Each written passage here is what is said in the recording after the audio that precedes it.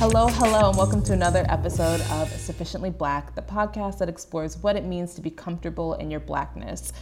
Hi, I'm one of your hosts, Amari Pollard, here with Kia Swinton. And Janae, myself. AA. Okay, y'all, before we start, remember to hang with us in our Discord, chat with us on IG and on Twitter. You can find us at Sufficiently Black, Sufficiently BLK. What else? What else is new with everyone? It's been a time. I can't believe May is almost over. It's insane, actually. I feel like we're all on the same, life has been too busy track. Is that right? It's been I feel like that's accurate. Yeah. It's just been an overwhelming time of no sleep, work, no sleep, go somewhere. I'm trying to follow that trend. Was that tracking or no? No, but I'd be behind, so. All right. Well, wait, what trend? I'm sorry, I'm confused. It's on TikTok where it's no sleep, party, no sleep, hit the club, and people will be doing outfit. Just forget about it. Oh, I'm sorry. I haven't been on TikTok as much. I'm honestly surprised Kia didn't get the reference. Yeah, I know. May was really busy. Y'all are the TikTok queens. I'm hoping June is less busy. I haven't been on TikTok as much yet. I am praying June is less busy. I'm praying. Please, God, please. For real. I just want to be put and I want nothing to happen. I want no surprises. I want calm seas all around me.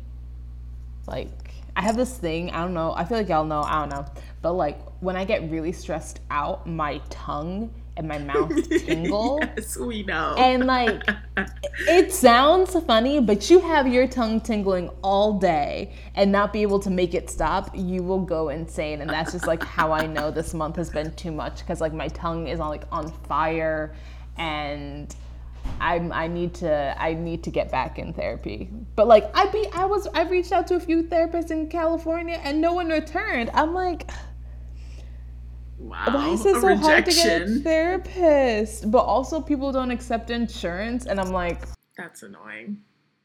It's crazy out here. I remember trying to find a therapist and just getting rejected time after time again, and feeling this shouldn't it shouldn't be this hard and painful, actually, to find a therapist, where, especially as a Black person, I would imagine most Black people would like a Black therapist. And then you finally find a Black therapist that takes your insurance, and it's I have a wait list the size of Texas. Sorry, doll. And it's ugh. And it especially hurts when you had a therapist and was it worked out. I really loved my therapist, but she can't practice out of state, so it sucks. So y'all, this week we have a really special guest on the podcast. This is one of my college friends, Sarah Harmatek. And I'm really glad we got to sit down with her for this conversation about Black adoption and what it's like being adopted by parents that are of a different race. So here's a little bio on Sarah. Sarah was born and raised in Syracuse, New York, a graduate of Lemoyne College, go Dolphins, and SUNY Cortland. She's now pursuing her second master's degree at Syracuse University. Sarah works for a nonprofit organization in her hometown aimed at helping at-risk youth achieve academic and post-secondary goals, including but not limited to college and career, trade, military, and employment.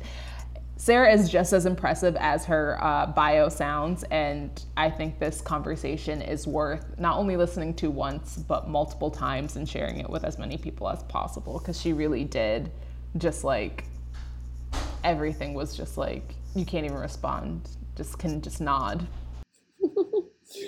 Yeah, I think this is actually one of the best interviews we've ever had, in my humble opinion. But I think Sarah just has such a unique story, and she just has a great way of explaining it. And I think it's just a lot of realizations, whether you're adopted or not, and just seeing how certain people go through life. So yeah, I hope you guys really enjoy it.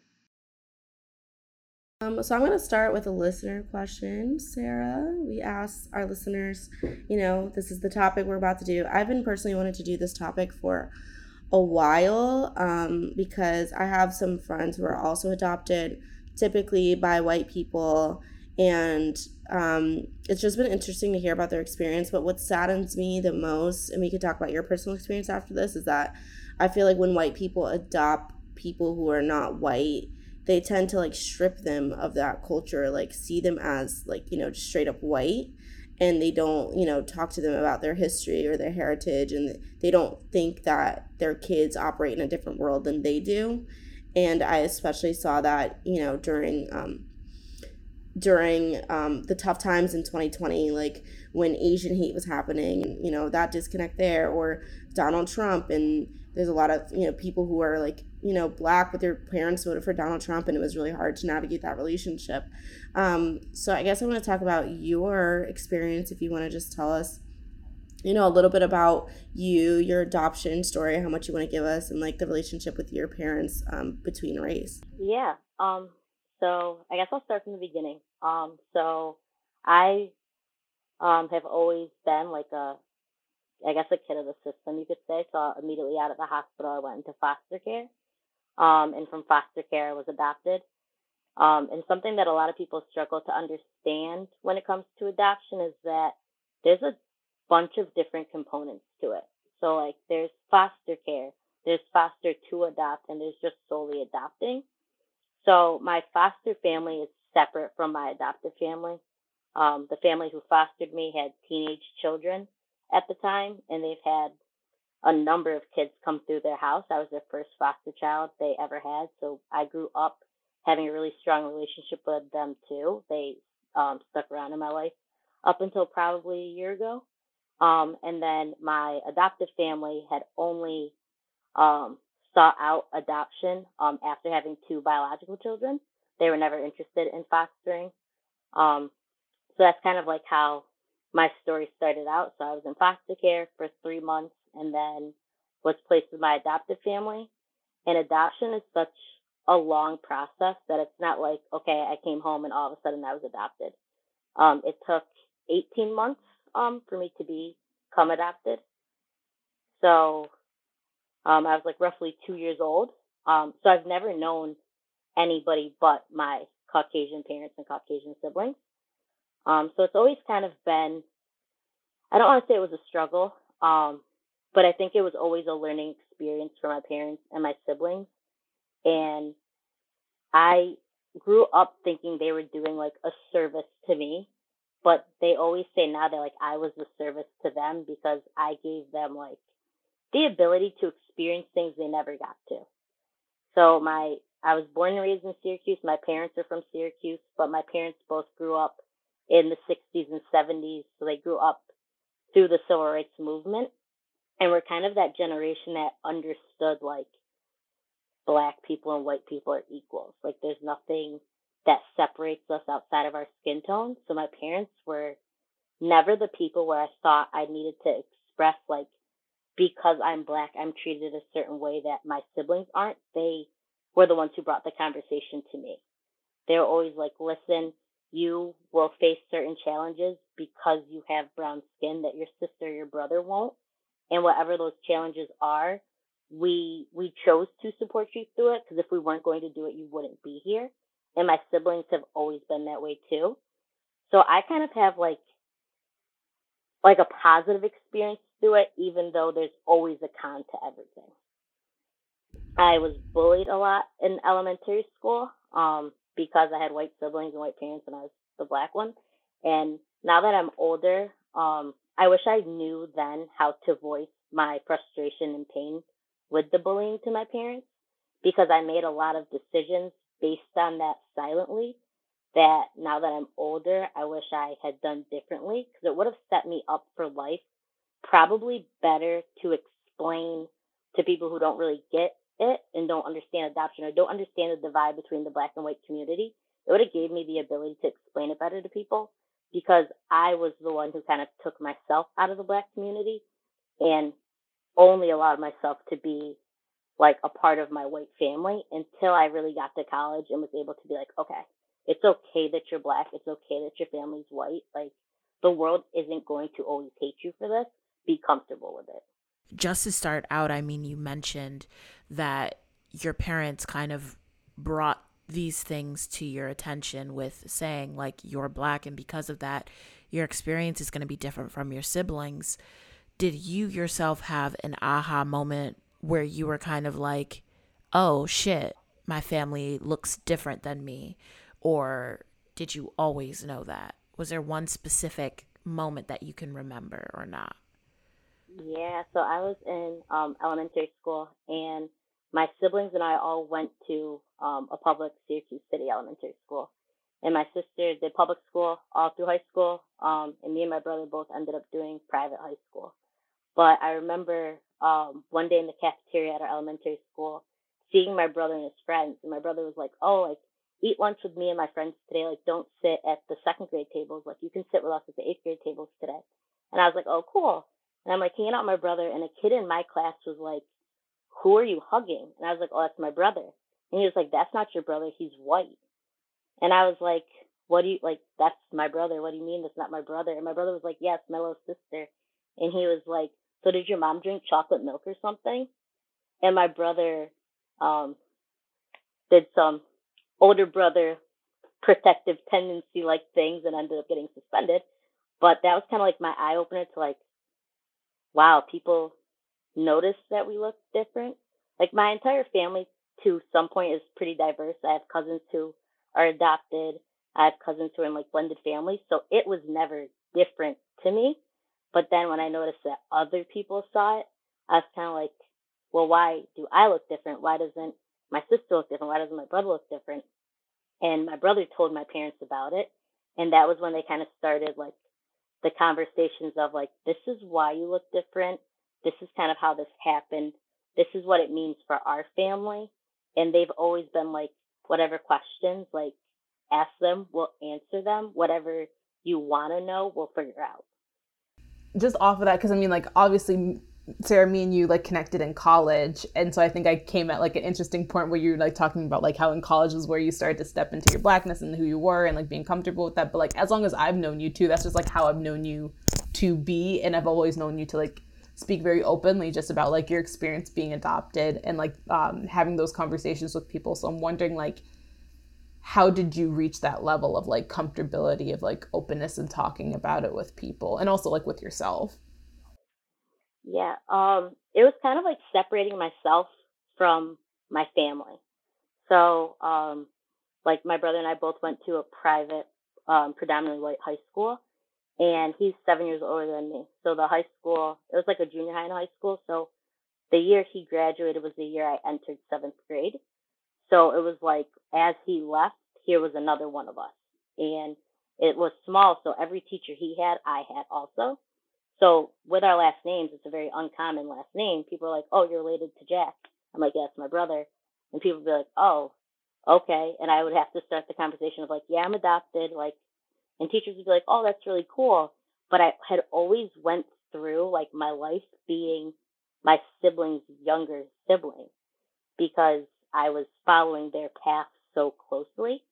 And in high school, I chose to go to that same high school because at that point in time, I was like, it's just easier connecting with like this white side I think I have because I only know like Caucasian things. I guess that's the way I thought. Like, clearly, now that I'm older, I'm like, oh my God, you sound stupid.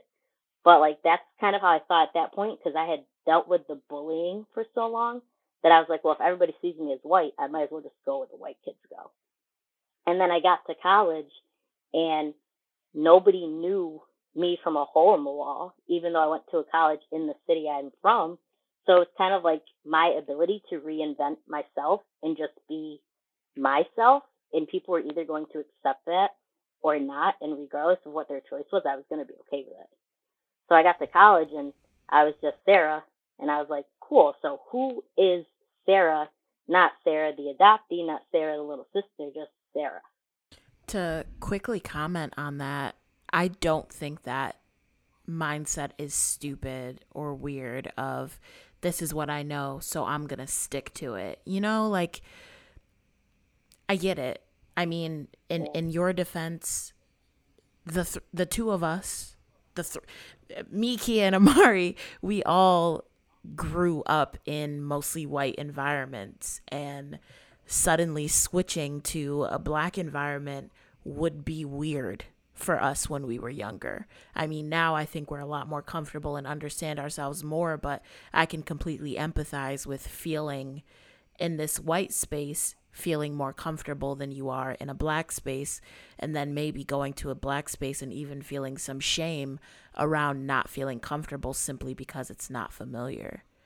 And you made a good point about college, because I feel like, I mean, college is a place where it's like a clean slate. Like, no one knows anything about you unless you go to like maybe a community college and stuff like that. But if you do, like, you know, step away from that, I had the same realizations where like college is where, you know, I started learning about like colorism, and I started learning about my hair texture and like the different types of hair textures. And like saying that out loud, I was like, oh, I feel stupid because people are going to be like, bitch, you're black, why wouldn't you know this? But when you grow up and there's like, you know, 5 black kids, you're grouped as y'all are black, and that's it. Also, I have a twin sister too, so like I oftentimes think people see us the same, where even though my sister's like a couple shades darker, and but you know, people aren't going to be like, oh, she's mixed, because they know what my sister looks like. So it's like, obviously they're not mixed. But when I was in college and in life, and people don't see me and my sister together, that's a new experience where I had to deal with people thinking I'm mixed, I'm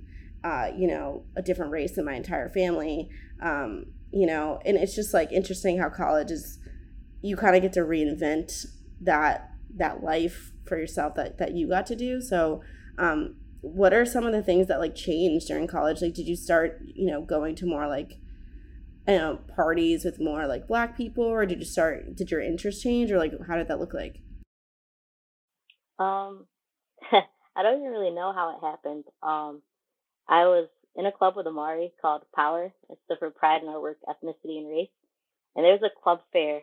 Freshman year, I was like a homebody. I stayed in my dorm room by myself. Like, I just went to class. Like, I was trying to be like the perfect college, like, studious student. And then sophomore year, I went to like the club fair. And I think can't remember if it was Amari or our friend Caleb, but one of them like ran up to me and was like, hey, you should sign up for this club.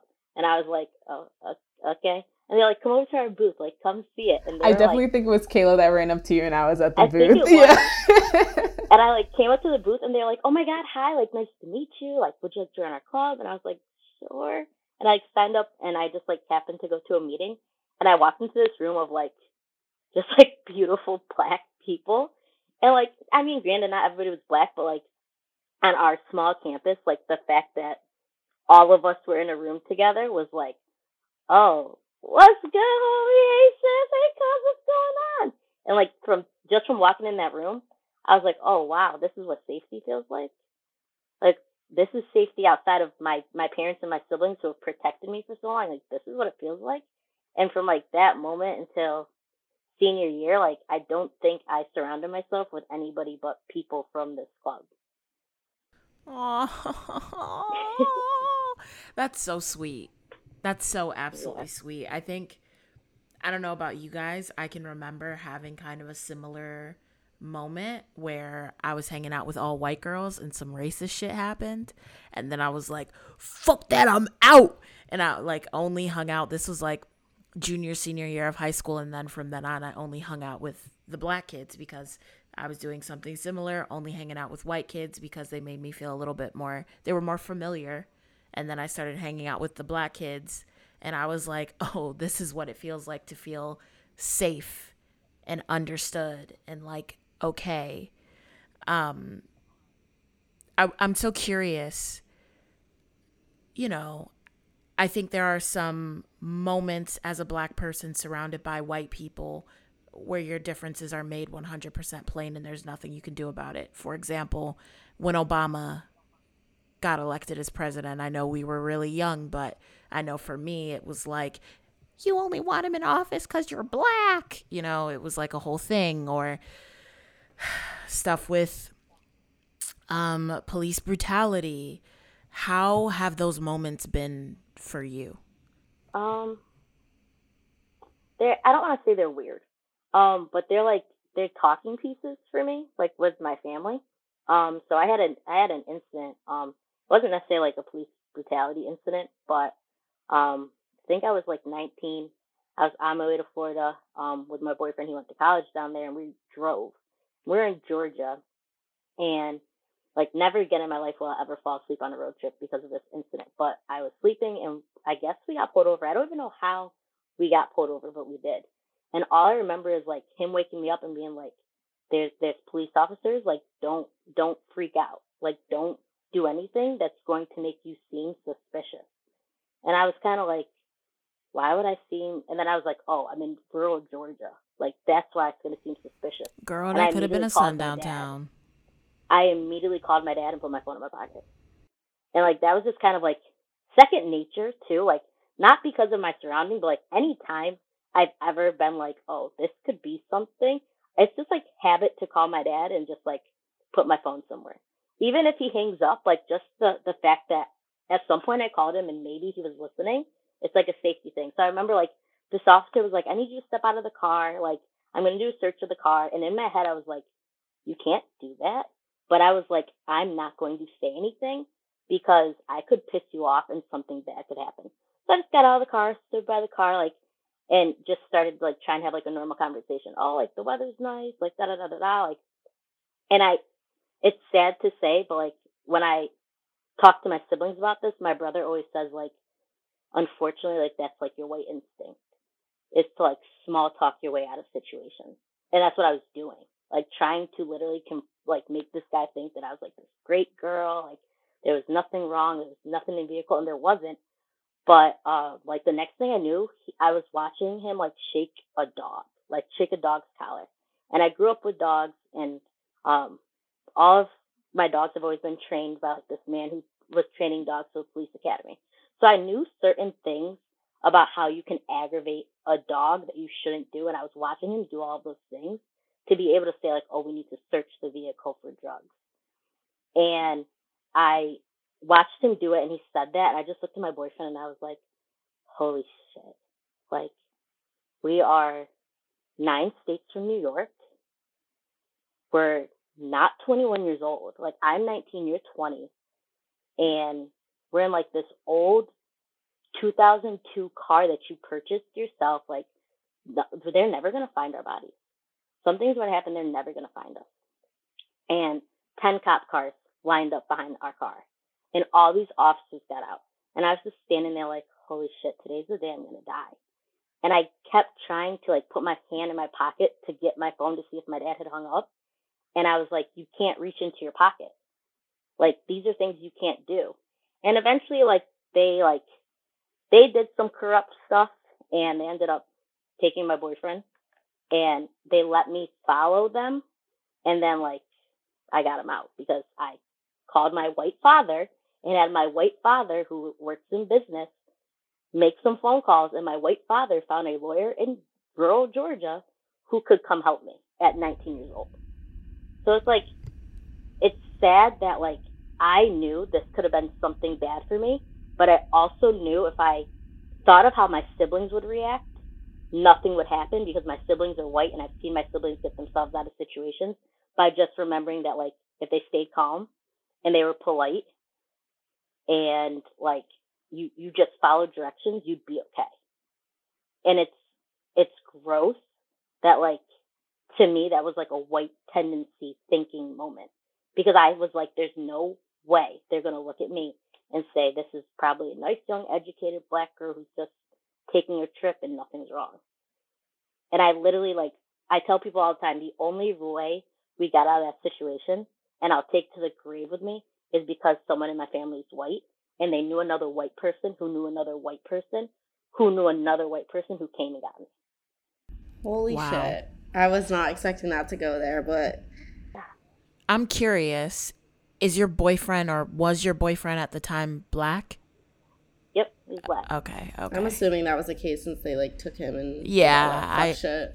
I assumed too. I just wanted to double check, but that's insane.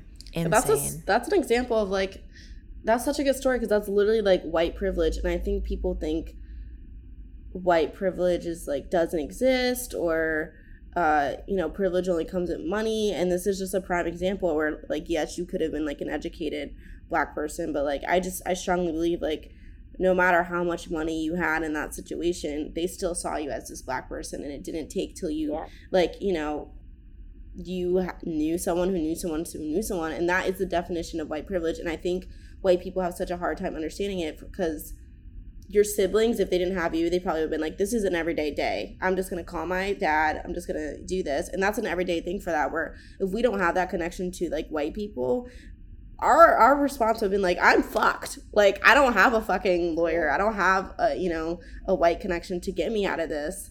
But I just like hope people hear your story and realize, like, that's the reality of being Black, no matter if you have like white parents or like, that's what the world sees you as. And I think, like, I'm so happy for you that your parents like understand the difference between you and their lifestyle, because a lot of people, their parents would have just been like, this is how you go about the police. You just like pretend to cry and that's it. Like, but that's not, like, you can't do that. Like, your life is different. Yeah, and the worst part about all of it was, like, once, like, my parents, like, of course, like, reacted as any parent would. They were, like, distraught and worried, and my dad was like, I'm going to get on a flight right now. And I was like, what are you going to do? Like, you going to come get me? I drove down here. I have to drive back. Like, stay in New York. I'm fine now. But my siblings were, like, wrecks. My sister, like, would not stop calling me, like, every, like, couple of hours and be like, are you safe? Are you okay? And at one point I was like, you have to understand that, like, yes, I'm the baby's family. Yes, I'm the little sister. Yes, I'm a teenager. But, like, I also know how to hold myself accountable for things. I know how to hold myself professionally. Like, I know right from wrong. I need you to stop worrying about it. And my brother was like, to this day, he's still this way. I'm 26. He's like, call me wherever you're going. So when you leave, let me know you're leaving where you are. And then call me when you get there so I know you got there safe. And I'm always telling them, like, I know you guys worry about certain things, especially with how 2020 went and 2021 went. And now, like, given how close we are to Buffalo, like, I'm always telling them, like, I know you guys worry about me because of the color of my skin, but that's also kind of a piece of the problem. And I need you to recognize that. And they get it. Like, I know they get it. But sometimes I need them to separate, like, little sister from young Black woman.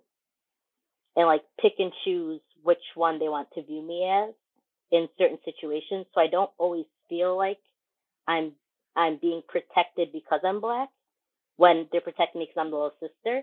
But then in times where it is like a racist situation, I know they're protecting me because I'm Black, not because I'm the little sister. You did make a point about 2020 and, like, yes, the Buffalo shooting, which is like an insane story, but I would feel like 2020 was such a major year, like COVID, the election, George Floyd. Like, how did your family like react in those situations? And did you ever feel like any tension or awkwardness because those are like very heightened recent like race issues in the country? And to add to that, do you have any racist family members, or maybe more right-leaning family members, where some of your views, because of your experience, kind of collide with their views? I guess, like, the best way to kind of sum it up is, I think my parents and my siblings, like, sometimes I look at them and I'm like, do you guys think me being Black is like a superpower? Because, like, the second, like, George Floyd happened, like, my parents live in a development because they're, like, old and retired. And my mom put, like, a Black Lives Matter sign out on her lawn. And the head of the HOA told her she couldn't put lawn signs in. So my mom put it in her window. And the lady at the HOA told her she couldn't have things up in her windows. So my mom went and got a flag. And the lady from the HOA came to tell her to take the flag down. And my mom was like, you let people put up American flags? You let them put up Syracuse University, like, go orange flags? And she was like, I'm leaving up my flag. And my mom's neighbors were like, they were like, oh, like, where did you get it? And my mom, like, ordered, like, her whole street these flags. And I went to her house one day and I was like, is this your doing? And she was like, yes and no. Like, I put it up because, like, it's a cause I care about and I need people in this neighborhood, which is, like, very cookie cutter white. She was like, I need them to understand that, like, this is something we believe in, whether they think so or not. And I remember being like, Mom, they're going to think it's just because I'm black. My mom was like, none of my neighbors know you. You don't live here. Like, ain't nobody concerned about you. And I was like, oh, okay, like, go ahead, do your thing. And then my brother was like, he would like text me and be like, let's go downtown and protest. And I was like, I like don't really want to. And he'd be like, why not? And I'd be like, because like you have to understand that at some point, like being black is tiring also. Like I can't keep going out and fighting a fight that not everybody's getting behind. And my brother was like, well, fuck it, then I'm gonna go. And I was like, all right, go ahead. And he would like send me pictures of him with my friends out there. And my friends would be like, Jack is down here and you're not. What is going on? And I'd be like, yo, I'm tired. I'm exhausted. And they'd be like, well, your brother's out here with a microphone yelling at people, like screaming Black Lives Matter, and everybody's fucking with your brother. And I'm like, yeah, no, that's my dog. Let him know. And my sister, like, who has 3 young children, she, like, the first thing I remember my niece ever saying to me was like, Sarah, like, you're brown and beautiful. And I was like, thanks, so like, that's mad cute. And she's 5 now, and she will say to me all the time, like, she's like, Sarah, look at my brown baby doll. She looks just like you. And I'm like, oh my God, how cute. And she's like, she's beautiful. And I'm like, I know. And she'll be like, black is beautiful, Sarah. And I'm like, say it again, Sophie. Like, they've always been very good at like trying to not make things awkward, like they're pushing the issue, but they are very, very concerned about the issue to the point where sometimes they're more concerned than I am. And when I'm sitting there and I'm like, you guys, I'm tired. Like, I'm tired of being the black woman that protects black men and supports black businesses and all these things that are like the expectation and like the trend now.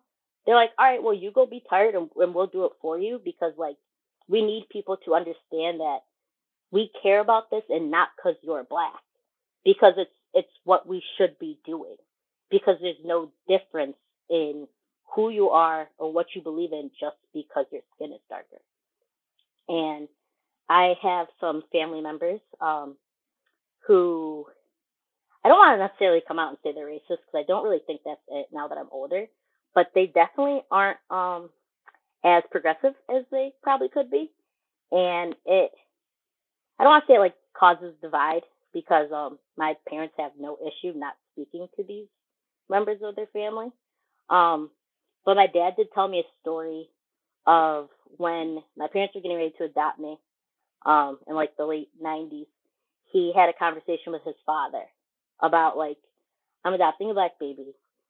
I know how you feel about the black community, because my grandfather was from like the Valley of Syracuse and was a fire chief, and like was always having his firehouse like vandalized or broken into, or always dealing with like people who gave a bad name to the black community. So he had like a chip on his shoulder about them. He had like a stereotype ideal of black people. And my dad like told him like, this is what I'm doing. This is what I believe in. This is what's best for my family. And if you can't get behind that, then you have no business being a part of our lives. And I guess my grandfather was like, well, if you're cool with it, I'm cool with it. And it was like a turning point for him that like one person doesn't make the whole community bad. And then it's kind of like has trickled down through like my dad's siblings. One is very, very supportive of, you know, the choices I make as a black woman and standing behind like me supporting the black community, and one sibling is not. And my siblings are always like, oh, I unfriended this cousin because they posted this, or I unfriended this cousin because they said this racist thing on Facebook. And I'm like, cool, like I'm glad I'm helping you guys weed out the bad apples of our family, because it's not about me being brown. It's about the fact that they don't believe in things that are like, or should be common norm now. If it's 2022 and they're still posting racist stuff on Facebook or Twitter, it has nothing to do with the fact that I'm black. It has to do with the fact that they belittle those people regardless if I'm a part of your family or not. So you're not doing it for me. I just am the lucky one of the bunch that gets to be like, haha, you're getting kicked out of the family because you said this and everybody's taking my side instead. And I think that's why I said, like, sometimes I think my siblings think being black is like a superpower, because they're like, oh my God, because this happened and you opened your big mouth and responded with this, and now there's a feud going on. We don't have to spend another Christmas with them. And I'm like, you're welcome. You're welcome. Happy to be the person that made that happen. You know, quick aside, It is. White people are hilarious to me. They are hardy har hilarious. Because it's so funny how you can kidnap an entire group of people and then basically bankrupt them culturally and economically, and then sit back and say, well, a few black people did some bad things, so therefore all black people are bad. All of you are bad. Ha! Y'all made this happen. Like, what if we use the same logic? But we can just talk about the Buffalo shooting. We could just talk about the Buffalo shooting. Oh, white 18-year-old. What? First of all, you have the nerve to shoot up people at 18? Like, sir, come on now. Your life is not that hard. But you felt that strongly that you had like a whole manifesto. That's on some weird shit. And America just never talks about how extreme and how much of the hate crime, like black people make up half of the hate crimes in America. We don't even make up 14% of the goddamn population. So the math is not mathing there. More than half. More than half. Okay, more than half. And no, I don't, all I saw was, I was thinking today, and I was getting a little annoyed because, like, I'm gonna say this, I'm kind of annoyed that black or white people have off Juneteenth, and I feel like the only reaction. I'm so annoyed. It's annoying because the only reaction from 2020 was like a bunch of them posting black squares, hashtag Black Lives Matter, when they like fucking traumatized us. Because I was posting that shit in 2015, and the same people who were starting shit with me for posting that were the same people talking about Black Lives Matter 5 years later. But that's another story. Yep. And then y'all did all this, did your black squares, you pushed to have a federal holiday for all of y'all to have off, and now we're getting shoot up in the grocery stores. So where's the action? Because all I see is y'all got another day off, and we still dying at a crazy rate. And y'all have the nerve to judge us because you saw one black person say the N-word and you couldn't say it, and now you're mad. But, like, y'all can shoot us up for fun, for sport.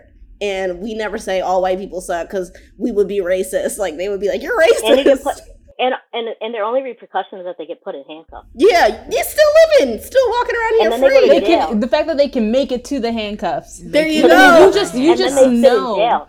Anyhow that was reversed, and it was a black person that did that, dead on sight. Dead on sight. Not even a question. On sight. Y'all know that that's the reason. I could be wrong, but that's the reason why we have the Blue Lives Matter flag and all that bullshit. Because one black man went and killed a few cops, got a little radical on bitches, and now all the cops are like, Blue Lives Matter! Blue Lives Matter! It was one time. It doesn't justify people dying. However, if we did that same shit, what? The amount of Southern family members I've had who have had all of these terrible experiences, and then to come to the North and have the same exact terrible experiences, and they never, not a once, say, white people are terrible. There you go. White people are the worst. Yeah. We have people on this earth who have picked cotton with their fucking bare hands, and you don't see them shooting up shit just because they're mad. You don't see them, like, terrorizing white people for sport. Because, listen, if it was me, I'm not going to promise you the same thing. I'd be out here, like, making sure y'all live the worst fucking lives. And when I die, I will come back and haunt all you bitches. I'm not that nice. Yeah. But when I see my grandma talking about she was getting sticks thrown at her, I'm about to already fight people for her. And she is so nice and so kind, and it makes me so angry. And white people just need to shut the fuck up and listen to things like this, where, like, this is just shit that's, like, because I feel like when you say that to white people, they'll always do, like, well, that's not true, and we don't know if black people would have died if they got shot, or we don't know if black people would have died if they stormed the Capitol. Yes, the fuck we do! Yes, we do! If we stormed the Capitol, it would just be a massacre. Yeah. That's what it would be. Yeah. That's a fact. That's a figgity fact. They're so quick to be like, well, funny. You don't know. It's funny that you say that because, like, my brother, like, I don't want to say he's playing devil's advocate, but, like, that's my brother's way of thinking. Like, my brother says stuff like that all the time. My brother will be like, but if you did it, and I'm like, yo, for real. And he's like, that's so fucked up. And I'm like, yo, I know. And he says all the time, he's like, I hate saying it, but he's like, it's such an embarrassing thing currently to be a white male. And I'm like, I bet. He's so like, happy he says that. Male, he's like, to be a white male who believes the things I believe and is so progressive as I am, when people look at me, he's like, I guarantee people look at me and they think I'm just like a Republican, a white male who doesn't believe women, like, deserve any rights. And he'll say this, and I'll sit there and, like, cry laughing. And he'll be like, what's funny about it, Sarah? And I'm like, yo, it's just funny that you get it. Like, it makes me happy that you get it. And he's like, it's disgusting. and he has 2 little boys, and they like the things that they know as like a 2-year-old and a 3-year-old. I sometimes look at my brother, I'm like, you sure you're not like real light skinned? Like you sure you Caucasian? Because I just feel like you get it a little more than I get it sometimes, and now your kids get it, and they're 2 and 3. When a 2 and a 3-year-old can look at somebody and be like, what you're doing is wrong to other people because you don't like how they look, and they're 2 and 3, that's when I'm like, yo, if you guys get it and like this 50-year-old doesn't get it, like there's a problem. And it's just, it like kills me. But it's also like just the whole, and I think that like I really do hate the saying or like that belief that like, oh, when all the old people die or whatever, like so will this thought process. And I'm like, it's not just old people. Y'all realize like ideologies, beliefs are passed down from generation to generation. Like there was this one video, I think it was that was circulating last week about this little 8-year-old who had like taken out a whip from his house and went to go whip the door of a black girl. Yes. And then the girl's dad went to go confront the little boy's dad, and the dad brought out a gun. So just like things in seeing that, I was really like, I really felt like I was in some time warp. I was like, it was so, I mean, but that's, I think just like kids have to be taught to believe a certain thing, you know? And I think that also shows like your brother is obviously teaching his kids like how to be accepting and how to like just like accept people for who they are and treat people with respect and all that stuff. And I think like that is it. Our next partner has a product that's great for improving gut health, increasing energy, and helping optimize the immune system. If you take pills or vitamins and want a supplement that actually tastes good, Athletic Greens may be for you. It's just 1 scoop in a cup of water every day. That's it. No need for a million different pills and supplements to look out for your health. Take it easy. Athletic Greens is going to give you a free 1-year supply of immune-supporting vitamin D and 5 free travel packs with your first purchase. All you have to do is visit athleticgreens.com/emerging. Again, that is athleticgreens.com/emerging to take ownership of your health and pick up the ultimate daily nutritional insurance. I'm Donna Green. And I'm Jonathan Stokes, and this is Now We Know, the monthly podcast where we unpack and repack our Black history as you relate it to the world of today. What didn't we learn? What do we want to learn?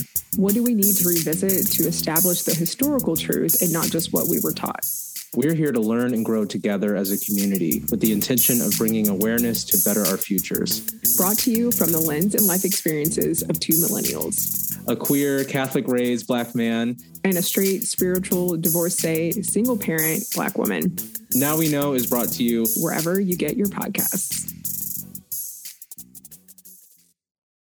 But that's a true statement because like 2 or 3 is actually, I think when people pass down political ideology, the average age is like 4 or 5. So by like 4 or 5, they already know like my dad votes X, Y, and Z. This is why I would vote. So it does start like super, super young. And I think that's why these politicians are like afraid of like critical race theory, because they're like, if they know it at a young age, they'll, we lost them on the good fight of white supremacy, you know?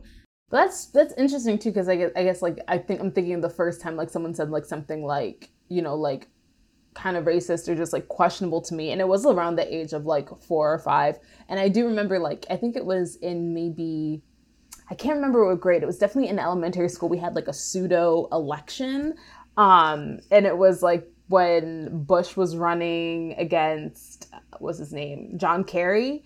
And I was like all for John Kerry or whatever. I was like, trying to convince my classmates to vote. But like definitely around the time, I didn't know what John Kerry's policies were. I just knew my parents were going to vote for him. And like that's very much of the, that makes sense of the timeline. That's true. I did the same thing. We had a fake one. I grew up in like Trump County. So all the everyone voted for Bush, and that I think me and my sister were like legit the only 2 that voted for Kerry. And I was like, I don't understand, like these people are fucking crazy, like I don't understand why they would vote for like not John Kerry. I thought they were wild. Same. Real quick, Sarah, to bring it back, I'm curious about when you learned about more cultural things like hair, for example. We've all had a terrible journey as Black women with our hair, I would only assume, but I imagine with white parents, like, girl, how did that pan out? I always, or other cultural events like, I don't know, history, Black films. I'm sorry if these questions are ridiculous, but I'm just so curious No. about when you learn these things, because for me, they were passed down from my parents and family friends and just being around Black people and learning these things. Yeah. So I grew up with like two, like that I can remember, like two very like prominent Black families around my family. So one of my best friends, like her mom and her dad are Black married parents, which we did not see in our elementary school. Like even to this day, we joke about it. Like she's always like, I came from a Black 2-parent household. Like I made it out. Like it's always like a running joke for us because like she's from the same neighborhood I am. And we call this neighborhood a gated community in the ghetto because like our little neighborhood is very safe and all the surrounding areas are not. And her mom used to come into like our classroom in elementary school, and you could tell the days that my mom did my hair and like the days that my dad or like my brother or my sister did my hair, because my mom had like the braids and the bobbles and the barrettes down and no one else did. Oh shit. Yeah, She learned. My mom didn't play. Yeah, it didn't play when it came to me. My shout mom out was like, to if your this is mom. what's gonna happen, hold on, let me see if I got a picture. That's really cute. She didn't play that game at all. She was like, guess what? My child's not gonna. If I can't figure it out, someone's gonna figure it out for me. So like my friend's mom would always redo my hair. But then my brother had a friend who was biracial. His father's white, but his mother's Black. And they had 4 biracial kids, and some of them had really, really curly, nappy hair, and one of them had like relatively like wavy hair. And I remember like distinctly like going swimming at their house, and she'd be like, get up, let's go in the shower, get the conditioner, get the paddle brush, like we about to fix this because the chlorine can't sit. And I used to be like, what you mean? I'm about to get back in the pool. She's like, in the shower, let's go. And it was like these people were the people who I think, I don't know if my mom would ever admit to it, but I feel like they were the people who kind of taught my mom it. And then once it came to a point where like I looked like a little ass kid with bobbles in my hair in like 4th grade, my mom was like, let's find a salon. And then she found some Black lady in Price Chopper at that. And I think my mom was like in there looking for hair care products. And my mom, like, she's always been very comfortable asking people for help. I remember my mom being like, hey, I have a Black daughter who I adopted, and I don't know what to do for her hair. And the lady happened to be like, oh, I own a salon on South Salina Street. So, like, here's my card. Bring her in. And then this lady did my hair until I turned, like, 18. Oh, my God. I love And that. she, like, became, like, a part of the family. My mom would, like, get her Christmas gifts. Like, she's just very open and comfortable. I think she's, like, comfortable telling people she's got a Black kid, like not like she trophies me around in the wrong way, but she's like, oh, by the way, I got this Black daughter and she's mad smart, smarter than my other 2 kids. She's getting a second master's degree. Like she does that type of like shady shit to my siblings, but she's very proud of it. Oh, very proud of it. Shout out, Mom. Reparations. Yes. You probably won't be able to see this, but oh, that's really cute. Oh, yeah. Aw, I love that cute. picture of y'all. Yeah, Oh that was my the start of God. her learning how to do my hair, because I think that picture was her reality check of like, oh, okay, let's learn what edges are. Let's learn how to, do some leave-in conditioner, something. But I think that's I hope any people who are thinking about like adopting, I don't know if we have any in our audience, but like especially adopting someone from a different race and culture are listening to this, because I feel like the way your parents went about adopting you is probably, and like being your parents and like trying to learn and do their best, I think is just like a lesson in what you would hope people would do, because I feel like you hear so many different situations where people are like, I was adopted by people who, aren't of my culture and didn't try to like help me or bridge any like gaps or just like help me learn or expose me to different things, and then they feel isolated. And also then there's that like period of just like feeling even like that period of like feeling even more other. And I think that's, as someone, I mean, I haven't been adopted, but I know what it's like to feel like caught between two realms. I think that's something a lot of just, I think people in general can relate to that. But you just got awesome parents. Yeah, and my siblings did a lot of it too. Like because my siblings grew up like in an urban like school district, like my siblings had like a ton of black friends. Like we joke about it that like my brother used to only hang out with black kids for an extended period of time, and it probably wasn't on purpose. I just think that's how things happen because his demeanor like is so like, probably not now because he's like an adult and like a parent and stuff. Like his like younger self demeanor was so hood that like sometimes I'd look at him and I'd be like, who the hell do you like? You think you Eminem or something? Like you think this 8 Mile? What is wrong with you? Like that's just his demeanor. Like my brother like used to always have a buzz cut, like mad tight. Like if his edge up wasn't right, he was mad about it. And I used to look at him and be like, are you okay? And like that's adorable. He would like camp out for sneakers. He always had. Let's get your brother an Ancestry.com test. He needs one. Like it's ridiculous because sometimes I look at him like, and his sons are like that too now. Like my nephews always have like fresh edge ups and like always have like the nicest Nikes or like Jordans on their feet. And I look at them and I'm like, what the hell are you doing to my babies? Like, do not make them like you. It's cute and all, but like, please just let them find themselves. But he like only listened to rap. Oh, like only like nothing about him screamed like, I have white parents. Like you would think that he was like the black one of the family.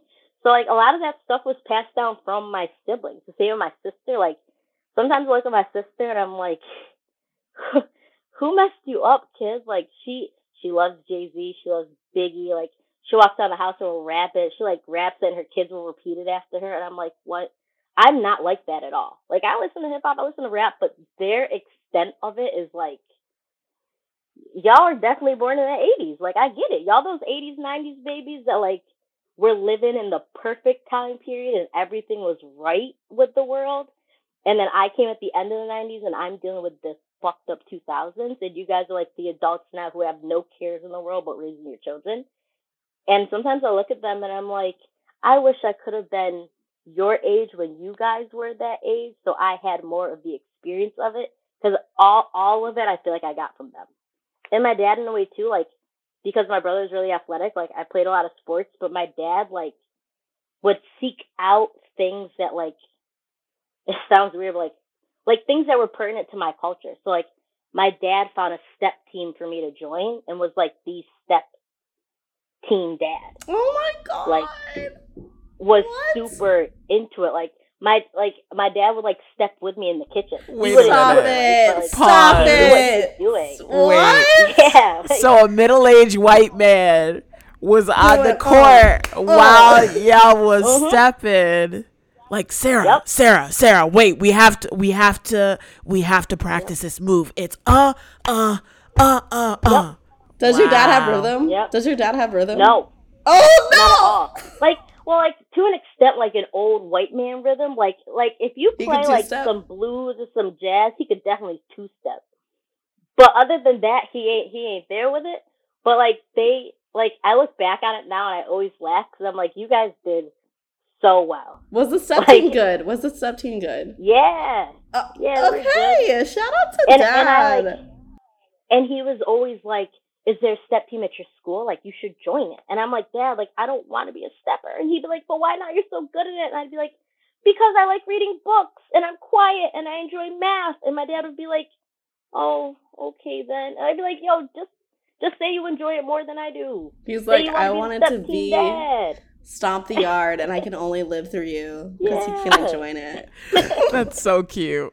To ask another question from one of our listeners, if you haven't noticed, we've been basically just like asking whatever the hell we want to ask, but I'm reading our outline and someone asked a really interesting question. Do you feel like the race of your parents ever influenced who you dated or found attractive? Oh, it did.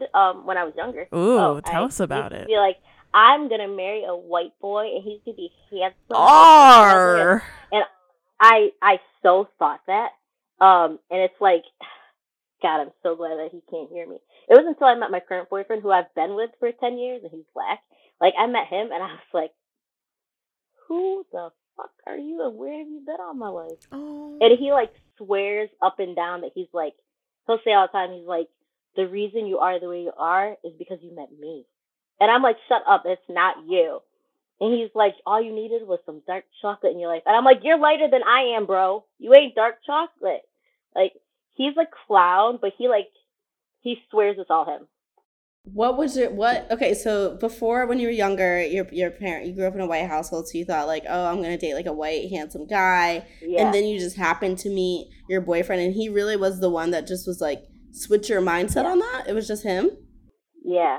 Yeah, it was just him. And my mom says it now. My mom used to be like, I hated that you dated these trashy white boys, but I wanted you to like find yourself. But my parents are like obsessed with my boyfriend. They love him. They love him. Like, my dad, like, will call him to watch the game, like, whatever game's on, without me. My brother and him, like, hang out and, like, go golfing. Like, my sister will call him when she, like, needs help with something. My mom calls him when she needs, like, something heavy moved. My parents moved over the summer, and they didn't want to use a moving company because of COVID, because my grandmother is 91, and my mom's, like, her primary caretaker.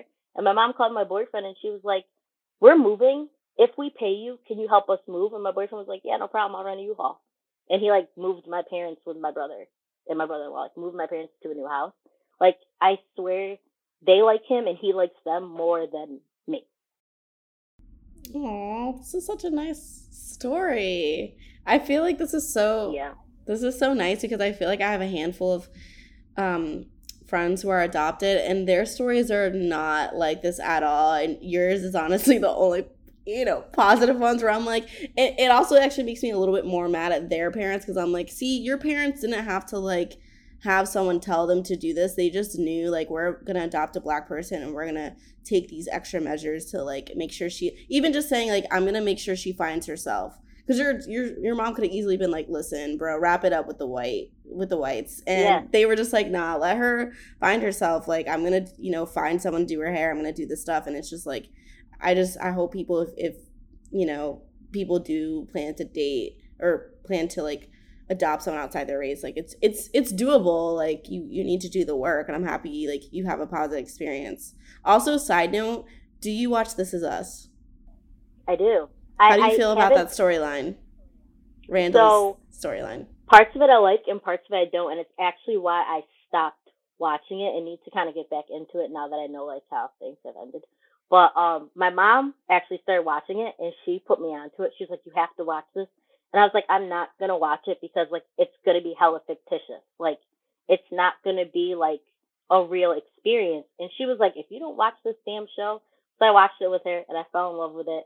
And I was with it up until like, I think what really started turning me off from it was like how like Randall's relationship with Rebecca, his mother, like started seeming as though like she was overcompensating for his sad story of how he became adopted.